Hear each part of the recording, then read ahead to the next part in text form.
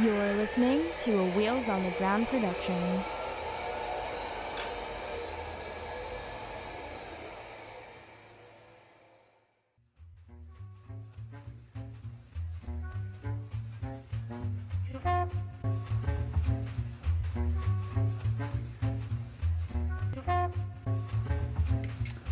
Hi all, welcome to the 9th episode of Crypt Times.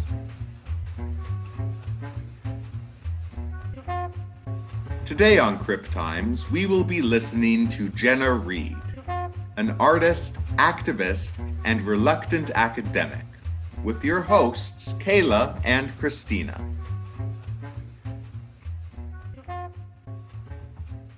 So, hi, Jenna, thank you so much for joining us today on the Crypt Times podcast. When we were planning out this podcast, there are certain people that I really wanted to be able to have the conversation with for my own interest, but then also that I wanted to be able to share folks with the larger community. And Jenna, you're a person that I wanted to talk to for my own interest, but also really wanted to shine a light on the work that you're doing and the human that you are. So for folks who don't know you and aren't familiar with your work, are you able to introduce yourself? Yeah, sure. I've come into a practice that when I introduce myself, I often reference the late psychiatric survivor Diana Capone in saying that I'm a woman who wears many hats. And the roles that I typically bring into my conversations is that I am an artist and I am an activist. And I tend to refer to myself as a reluctant academic. So I'm going to tell you a little bit about how I came to those spaces. So I came to Toronto somewhere around 2004 or 2005 and was almost immediately introduced to the psychiatric survivor movement. At that time, what we know now as MAD Studies was really only starting to develop in the academy. And so while my experiences of discrimination in post-secondary education is what led me to connect with people in the movement, it was a central part of the organizing that I do and that I did, academia and academics didn't have such a central or prevalent place in the larger movement as it does now. So I think that because of that, the more that what we see happening is more and more people are starting to get introduced to critical ideas of madness and the organizing of the MAD movement through academia. And this is having a drastic impact on the ways in which we're coming to understand what's happening in our movement. But I think for me, I am always present to what it meant to come into the movement at a time when it was not super popular in academia, if not to say that it really didn't exist much at all. For me, coming into the movement was always about relationships. So those relationships were multi-generational and cross-movement, and they occurred in complex places and spaces. So sometimes it did mean knocking on someone's door to start a conversation, having a cup of tea with someone, spending time together physically, but also a lot of our connecting happened online. Some of my most long-lasting relationships within the community started on a listserv, which is really interesting. We often think of Toronto as a hub for organizing of all sorts, but for decades, the internet has been central in how MAD people come together across space and place, which included for me at all hours of the night or the morning. It meant it often happened in my bed. A lot of my activism has been tied to the site of my bed, which I think is a really beautiful thing. But yeah, apart from that, I think that the work that I've done is connected to community spanning these practices of being an activist and an academic and an artist. So none of these roles really exist separate from one another. And the issues that I've tended to organize around are less about identity politics, which is kind of a really central focus in what's happening in academia. And instead, they've been focused around issues of interinstitutional violence and experiences of discrimination. So this has always meant that the issues span across and between overlapping and disparate communities. So that's a little bit, I guess, or a lot of a bit about me, a lot of kind of how I entered into the space of the work that I do and the ways in which it's impossible to tease apart those various roles that I take up. Wow, that was a stunning intro. And it's, I think you're an expert, especially in this moment where everybody has had to move their organizing online in some capacity during the pandemic. I think the broader public has a lot to learn from MAD folks and disabled folks who are like, yeah, I've been working from my bed for like ever, so join the club. Yeah, for sure. And I think that there's layers to that as well, because also within the spaces that kind of I've been welcomed into in my organizing, I also am deeply aware that this idea of online activism actually isn't inherently accessible to all. Mm-hmm. So there are many, many folks within the MAD community and beyond that don't have access to adequate devices to be organizing online, that don't have access, that are more used to using, for instance, the internet in public places, which is not possible in a pandemic or not in the same ways. And so there's complexities, right? Like it's organizing online is deeply rooted within our movement, and yet also the inability to, or not inability, the lack of resources to have access to online spaces is real, right? And there's other ways that folks have organized that are also not in person. So and you could look at that in terms of like the using the phone, or using, calling after hours when 9 to 5 services weren't available. I think it's not just about the online or the in the bed, but that our lives are kind of full, and our activism is happening in really rich and diverse ways. That's so important. Yeah. Thank you. So then in your life, what has activism and community looked like in a period of COVID-19, this pandemic, and quarantine and isolation? Yeah, so when the pandemic started to unfold around us, and we started to have more information around how deeply it was going to impact our lives and our communities, the first things I was thinking about is, how are we going to show up for each other? How are we going to hold space for each other? And what types of things do we need? And that meant holding emotional space with colleagues, with friends, with loved ones. That meant offering skill sets. So whether it was within, say, my academic practices, making sure that my students knew that I was there as a human first, that I was able and willing to be flexible, and understanding that a pandemic is going to impact every aspect of your body and your life, knowing that your ability to focus is going to be impacted, that you're all of a sudden going to be in close proximity with those you live with all the time. That's going to impact you. And thinking about, how do you show up to support people through that? It also meant making sure that my colleagues didn't feel overburdened overburdened with what were new work expectations, and instead trying to think about how we offer each other generosity in the tasks that were required of us.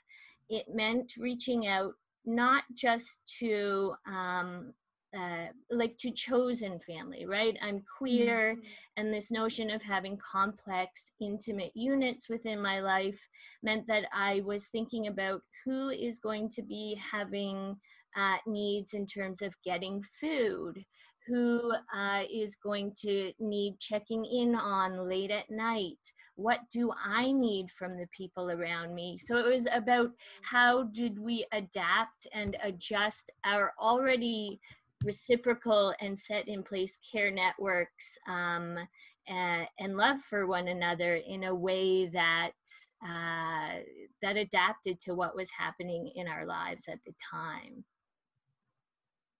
That's gorgeous. Yeah. And it's the way, like the way we survive, especially as MAD and CRIP and disabled folks. Like, I agree, chosen family has showed up for me and saved me in this time and really supported me too. Yeah. Yeah, and I think listening to you speak, the way you talk about your academic practice is being about the human and being about care for not only your students but also your colleagues. Like, how have you been able to navigate the academic world with this human and care focus? Ha! I mean, there's no easy answer to that. I don't know that I have figured out how to navigate it. I think one thing that I'm deeply grateful for is that my first introduction into being a professional within academic spaces was one that I entered into also in relationship with my activist community. And so I was brought in a way where I was from the very beginning treated as if I mattered and I had something valuable to contribute, but also that it was a community effort and that it was not responsible to the academy and the academic institution, that everything we did was responsible to each other, but also more broadly back out and into the community. So my first teaching job was at Ryerson in disability studies, but I think very particular, it needs to be noted that it was in a course that was team taught. And that was History of Madness. And some of the central reasons for developing the course in this way was so that you kind of worked with your team to support each other, to highlight each other's strengths, to really be there with one another in not in competition, which is unusual for academia, but instead as like really as a team. And even just the other week, because the team changes over the years. I've taught in that course, I think, for 8 years now. And the team always changes because it's precarious labor. And so people are kind of moving in and on and through these jobs for various reasons. And I met with, in the last 2 weeks, I've met with 2 different iterations of the team. One set of colleagues who no longer work with me and one who do currently work with me.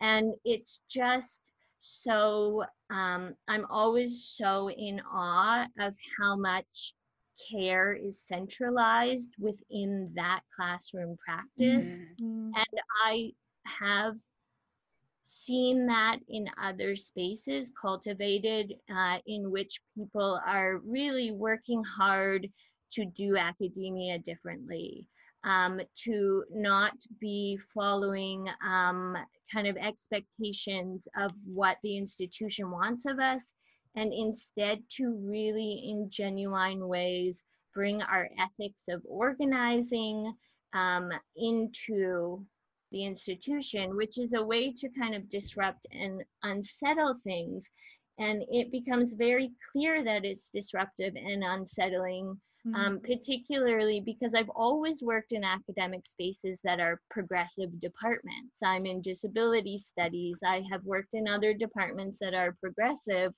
and I don't experience these levels of kind of justice-oriented approaches to work or care-oriented approaches in those progressive spaces. It actually isn't happening as much as you would hope or think. And so, yeah, I'm not sure if that answers the question. I can't even remember exactly what the question is, but I think it was around like how have I brought that humanness into my teaching? And I was mentored in that way. I was mentored to treat people with that ethics of care, but also with the values that I take up within the organizing and activist work that I do. And I won't stay in the academic institution if I can't continue that. Which is like, I mean, that's a scary thing to say when I'm still a person who's in precarious labor situations. Like I'm kind of back and forth. I'm always on contracts. So I just finished what's known as a limited term faculty, which is the least precarious I've been, because it was 1 year of full-time employment at like a salary that I've never seen before in my life. But that was only 1 year, and based on kind of the difficulty of finding work in general in this time, but also the pandemic and also the competitive nature of finding academic work, I'm back to not even full-time work, you know? So it's like, it's a scary thing to speak to these experiences and those values out loud when I'm still precarious, when I'm still worrying and wondering how I'm going to pay my bills, or if I'm going to get a contract next semester, or how that kind of all plays out. I think it's the word brave is like, can be overdrawn, but I think it sounds to me like you're drawing from that mentorship that's been given to you, and you're really like putting your critical theory and your material practice, like you're walking the talk, it sounds like, and that's probably so valuable for your students and your colleagues. Maybe you want to talk a bit more specifically about how you do marry your critical theory and your material practice, and those parts of your worlds. Sure. I mean, I don't know if I was prepared to be thinking through how that happens, and questions like those sometimes can be hard for me to answer, in that my practice often is like sometimes seemingly so disparate, in that it feels often as if I'm pulling together areas or types of practice that not everybody understands as fitting together. So I'm always having to explain my practice before I can even talk about how my practice takes shape, or how I might marry that critical theory with the practice. But again, I think that the way that happens, whether we're thinking about the way that kind of my artistic practice happens, or if I'm teaching in the classroom, or if I am writing academic papers, or if I'm organizing within movement action, is that everything I have always done has always started from what I've learned from the psych survivor community. And so I really materialized my and branching out from that, like, I think it's important to talk about that the psych survivor community and or movement knowledge necessarily has to bridge to other movement knowledge, like other movements and other things that I'm learning as I work alongside, various intersecting movements. Because movements are not ever completely separate, because we all have, intersecting identities that have us take up space in multiple movements, but then they also do have distinct histories. And so how do I materialize my critical theory into practice is that, in fact, I don't value kind of critical theory academic knowledge in the way that other academics do. I am just not. That's why I think that's why I refer to myself as a reluctant academic, is that I remember preparing, for instance, for my comprehensive exams, which is a thing that happens with most PhDs. And sometimes you get the ability to set your own reading list. And one of my comprehensive exams was on critical theory. And I kept asking, like, well, how do you know where to set these parameters on what I'm reading? Like, what is necessary to go on here, and how do I determine that? And one of my not committee members, faculty within my department said, well, you just know you have to start with the canon. You have to make sure you incorporate the canon, and then you then develop, and then their answer got more fulsome from there. But in my head, I was always like, but who sets the canon? Like, who determines the parameters around a canon? Is what's understood as who is central to that theory, that the people or the writing or the pieces that you can't ignore. And I just couldn't take that answer. I didn't understand how we could agree in any sense that there even is a canon to start from. But I was very fortunate in my PhD that my supervisor, Rachel Gorman, very much celebrated, supported, and again mentored this type of thinking, in which the canon is socially constructed and highly problematic. And I both think that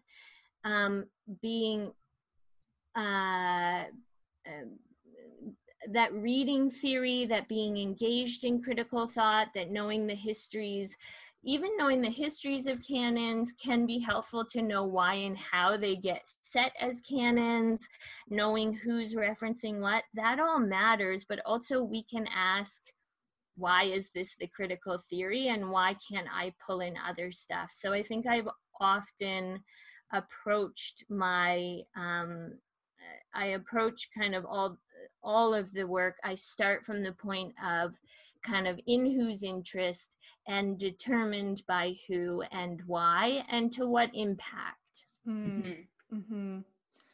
Whose work right now, academic or not at all, is inspiring you? Or oh damn, I hate this question. I'll answer it, but I hate this question because I'm very much I don't hold knowledge in a way where, like, I kind of rhyme off things that are like, I'm constantly moving, and so I don't hold on to things in that it's like, this is, I don't like to pick favorites. I don't like to make these decisions. I don't like to make things that are central. We don't but have to. I do very much want to say that I think that I'm so in awe and inspired by artists right now, in particular artists who are critically engaging in where we're at in this time and moment of conversations of abolition becoming central within all spaces, like in really accessible spaces. Meaning, when I say accessible, I mean, I'm using that very loosely. I mean, in popular culture, in places where folks who are not in academia can take it up, in places where folks don't consider themselves as political, which is not a thing. We're all political, but I'm very inspired by artists. I'm very inspired by activists and organizers who have been doing this work forever, and who are getting who are kind of continuing these dialogues in full force. That's what's inspiring me right now, and that's who's inspiring me. So I'm thinking of organizers within Black Lives Matter. I'm thinking of the conversations that are happening between organizers within Black liberation movements and Indigenous resurgence and sovereignty movements and communities. I'm thinking about what is happening kind of, but I'm most inspired right now by creative folks. What's happening right now in the social movements we're seeing, especially in abolition movements, calls to defund the police, Black Lives Matter becoming incredibly prevalent and visible in every aspect of society. What can those of us who maybe don't have a huge knowledge of Mad people's histories and Mad movements, what can we learn from the histories of Mad movement that have been doing this work to ensure that this work that we're doing now becomes sustainable? Yeah, so I was thinking about this the other day, and I was thinking about how the first time that I had conversations about, for instance, alternatives to police intervention in Mad people's lives happened almost within, I could almost say for certain within the first couple of months of me engaging with the psych survivor community, in that I was in a time in my life where I was experiencing significant and prolonged crisis and distress, in which the way that I was kind of experiencing the world and the way the world was experiencing me was that I was constantly seen as in a state of perhaps danger, that I might be a danger to myself, or people didn't know what to do with what was going on with me. And one of the, or I'm sure multiple folks within the community had very clear and distinct conversations with me about how to pre-plan to avoid police involvement. We want to think broader than that. It was also about how to avoid hospital stays, so how to avoid being formed and being held in the hospital against my kind of wishes. It was about how to avoid social work involvement, and just like kind of the medicalized responses to madness. And so developing very clear and distinct alternatives was central in the organizing that we were doing, because it was around thinking about kind of the movement's deep knowledge around what happens when there is medicalized intervention and or institutionalized intervention in Mad people's lives. But when I was thinking about this conversation that I had with various community members, I was also deeply aware of what made it possible for me to put that in place. So what type of privileges I had in my life where people trusted me in times to say, when I go into crisis, when I start to become detached from reality, or I start to appear more agitated or more violent, or any of these concerning type behaviors that people ascribe to Mad people, here's what I want you to do. And I had folks around me who would trust that that was a reasonable alternative, that had the privilege to be able to show up and support me, so they had time and resources to be there, that I wasn't in situations where my crisis and distress was being kind of responded to by kind of larger public. And just the very nature of being white, being a woman, coming from a middle class family, all of these things meant that both my madness was read very differently, the level of threat was read very differently, and my ability to kind of develop my own kind of care circle was possible in different ways. So I think over the years, what the psych survivor community does and has taught us is that we've learned that we have to build our formal and informal kind of networks of care differently. We have always known, even with privilege, that kind of medicalized or institutionalized intervention always reduces our agency and autonomy, has varying degrees of violence, and when you are kind of more privileged, there's less violence, but there is still threat and possibility of violence, and the violence is often lethal, depending on your position in the world. So if you are Black and Indigenous, it's well known that there is a high likeliness that the violence can turn lethal. So it's so things that we've learned, and things that I've learned from organizing, but also from personal experiences, is that what we need in this world, not just to survive, but to flourish, is things like housing. We need things that are peer-led. And I think it's really important to mention that peer-led initiatives are not the stuff that we know now. So the stuff that we know now is actually very neoliberal, is appropriated within the systems, is incredibly exploitative of labor, and gives no power to mad folks or mad community. The peer-led stuff that started decades ago, and you could read the work of Gigi and Veronica to look at some of these histories, is like, it was political.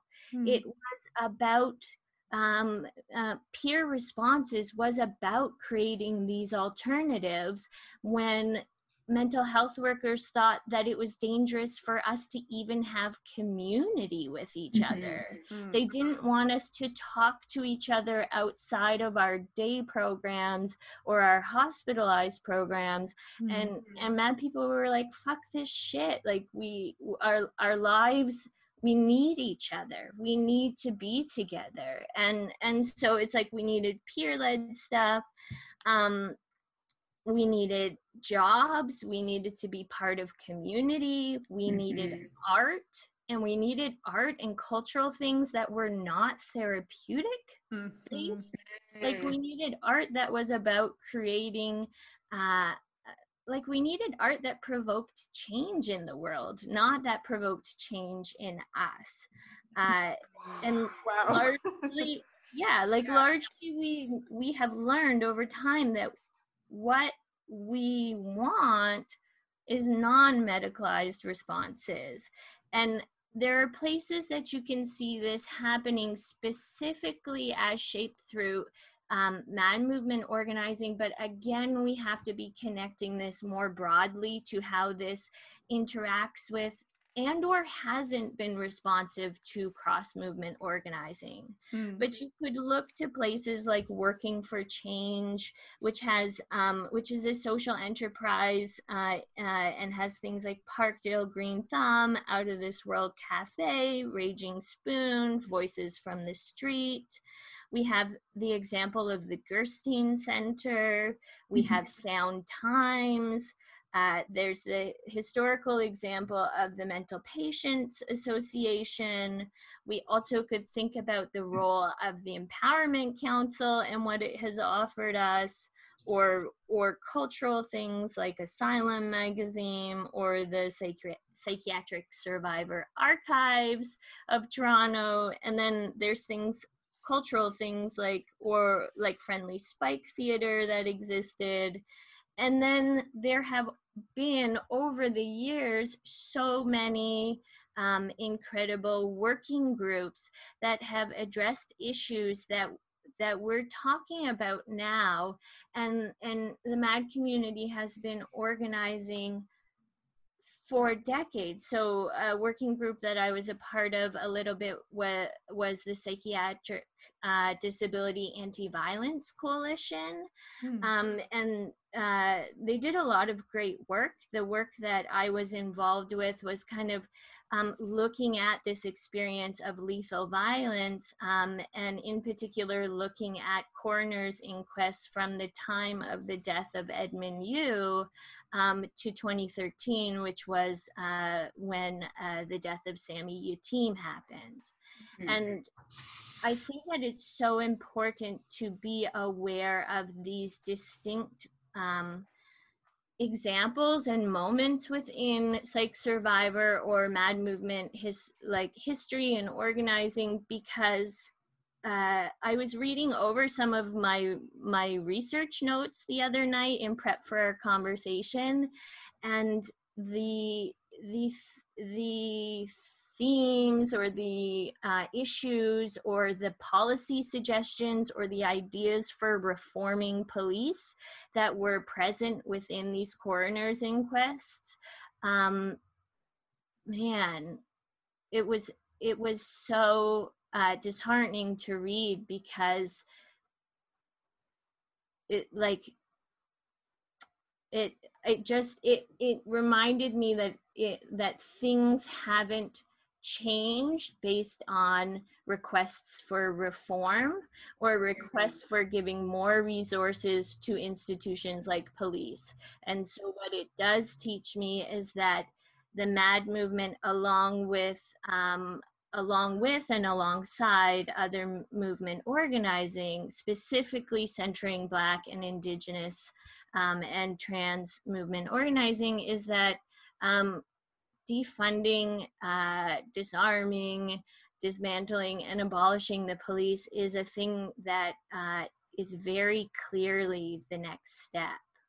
Resourcing our communities, this very intentional move to resource communities, to provide people with things, not just basic living, but things that we need to flourish in society. These are things that we have known, we have needed. Like, you can read it in policy documents, you can read it in suggestions from inquests, you can read it in the various initiatives that have taken place in our communities. And so I think that's what we learned from the movement, is that we haven't come to this time of abolition quickly. We haven't come to this time of abolition with no practical or theoretical knowledge.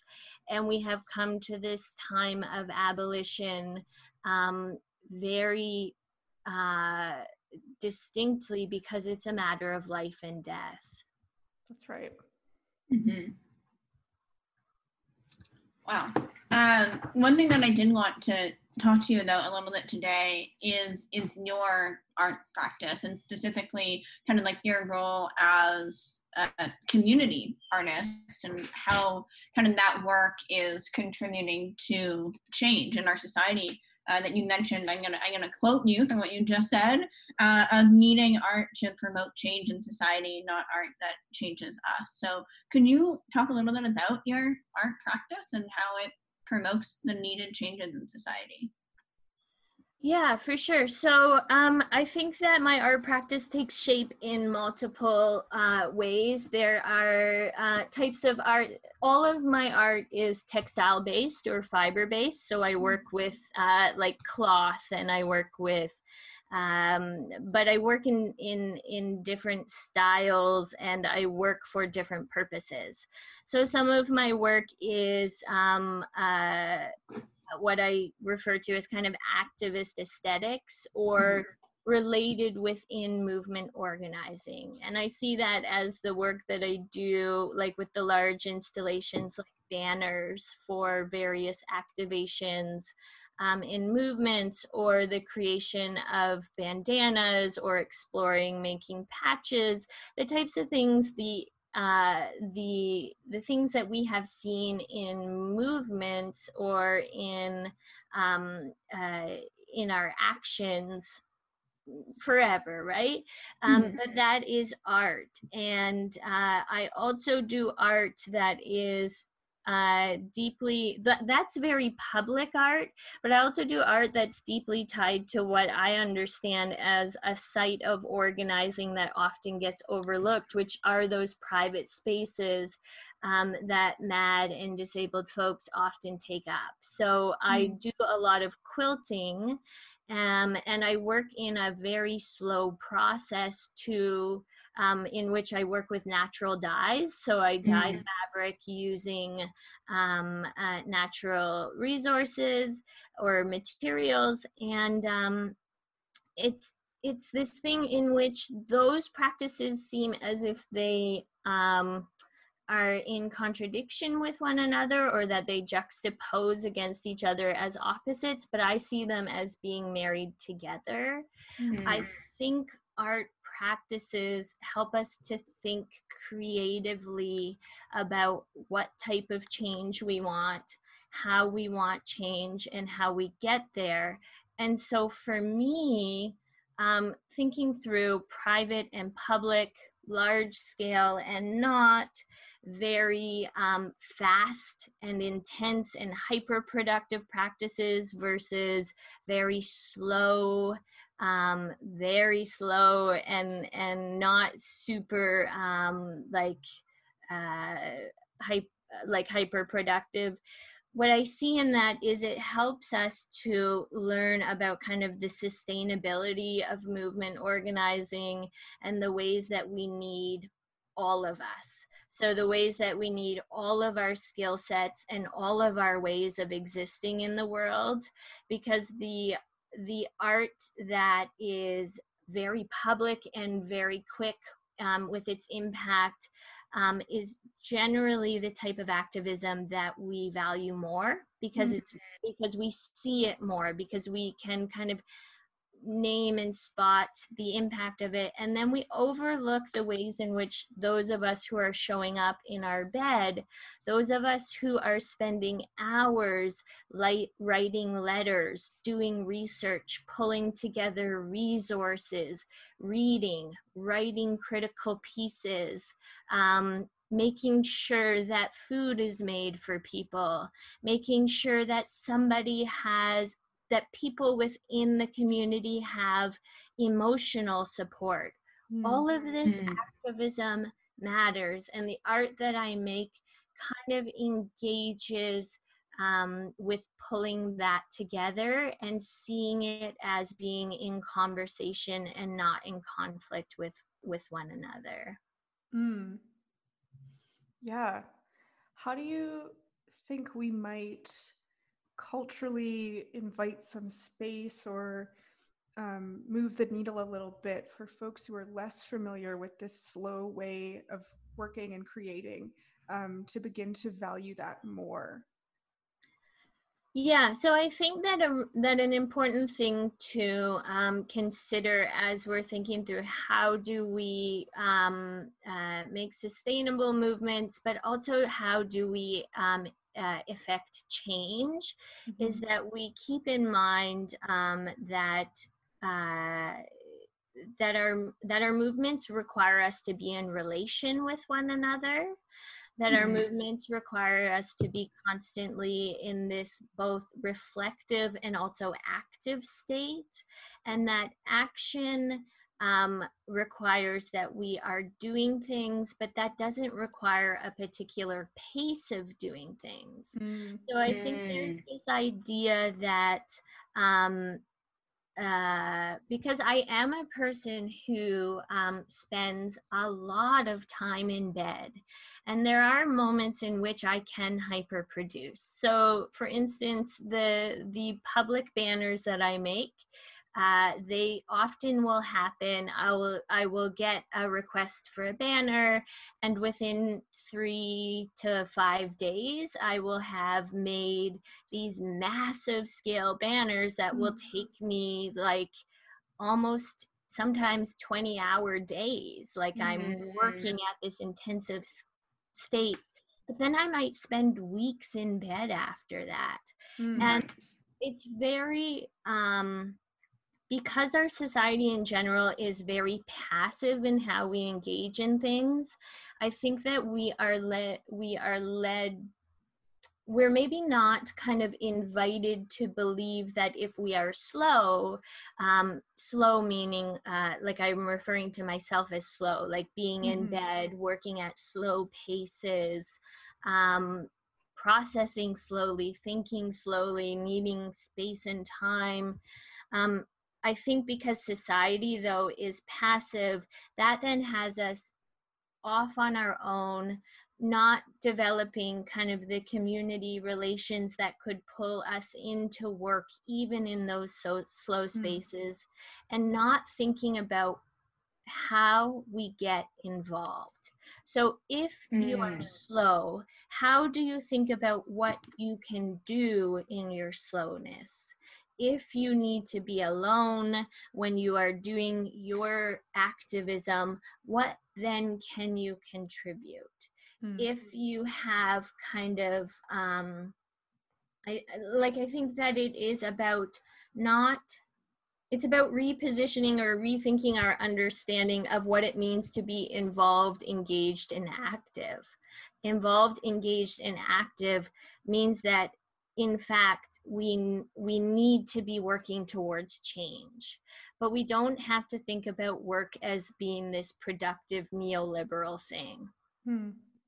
And I think that's an important piece, is that all of our skill sets really are necessary, but that can't put us in a place where we are being passive and inactive. Amazing. And we are getting towards the end of our conversation. So I kind of want to ask, like, the final two questions that we like to kind of wrap up our episodes with, that can allow our listeners or transcript readers to kind of dream alongside with us, have vision alongside of us. So you talked about how getting involved, getting engaged, and getting active are what we need to do to work towards change. What is your vision? What is your dream for the world? What are the changes that you desire to be seen for a future? Yeah. I think that I kind of have a dual answer to that, in that it's not entirely my space to be at the center of dreaming what a new future looks like. That I have deeply learned over the years is that decentralizing kind of my visions for the future is an important thing to think through, because I hold a lot of power in this world, and people who my ancestors, people who have existed in the world with the power that I do, have not built up futures that are viable, have not built up present times that are viable. What I think that I dream for is this really valuing of reciprocal, sustainable communities, that we are really dismantling systems and institutions that are only serving the powerful elite. I want to see a future where we are ready for the change now, but that we're willing to be humble enough to know where our place in that change is, and how we might be a part of bringing about that change. Yeah, and in the process of bringing about that change, and of course that can involve, struggle and giving up power and passing the mic in various ways. But we are wondering, and we've been asking all our guests, what Crip joy, mad joy, disability joy looks like for you, and especially when we embrace the messiness and the slowness that you've been talking about here.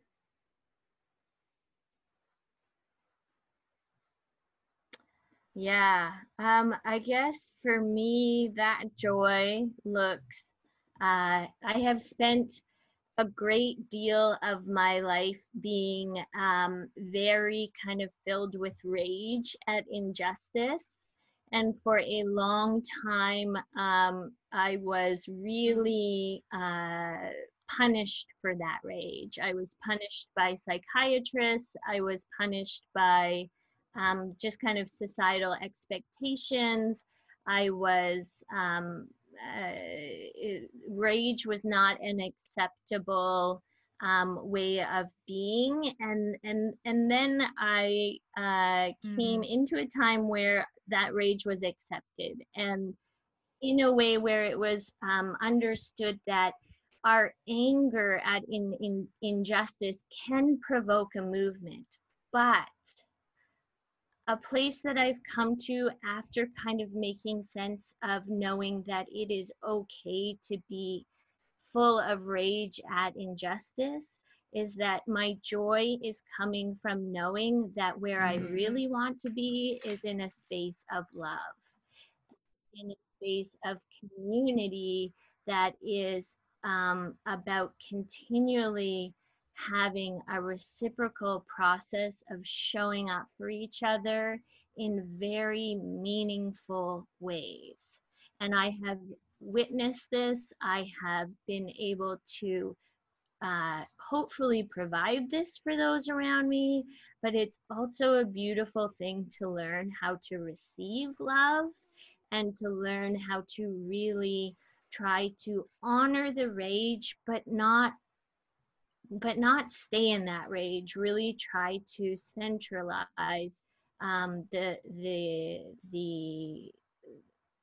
space for love and for moving forward with that love, which is, it's weird. It's a very, I think it's a huge turning point for me. I often like to talk about my grandma she was the one person who did raise me to honor my fiery side. She is a very fiery person herself. And I've always loved this kind of ability to feel that kind of movement of through anger, but I'm just really present to wanting to build and to receive and to also center love, because it feels joyful.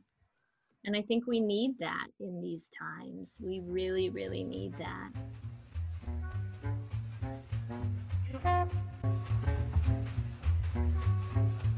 Crypt Times is presented as a part of the Wheels on the Ground podcast network. This podcast is produced by us and supported by Tangled Art Plus Disability and Bodies in Translation. If you enjoyed this interview, we release new episodes every Monday wherever good podcasts can be found.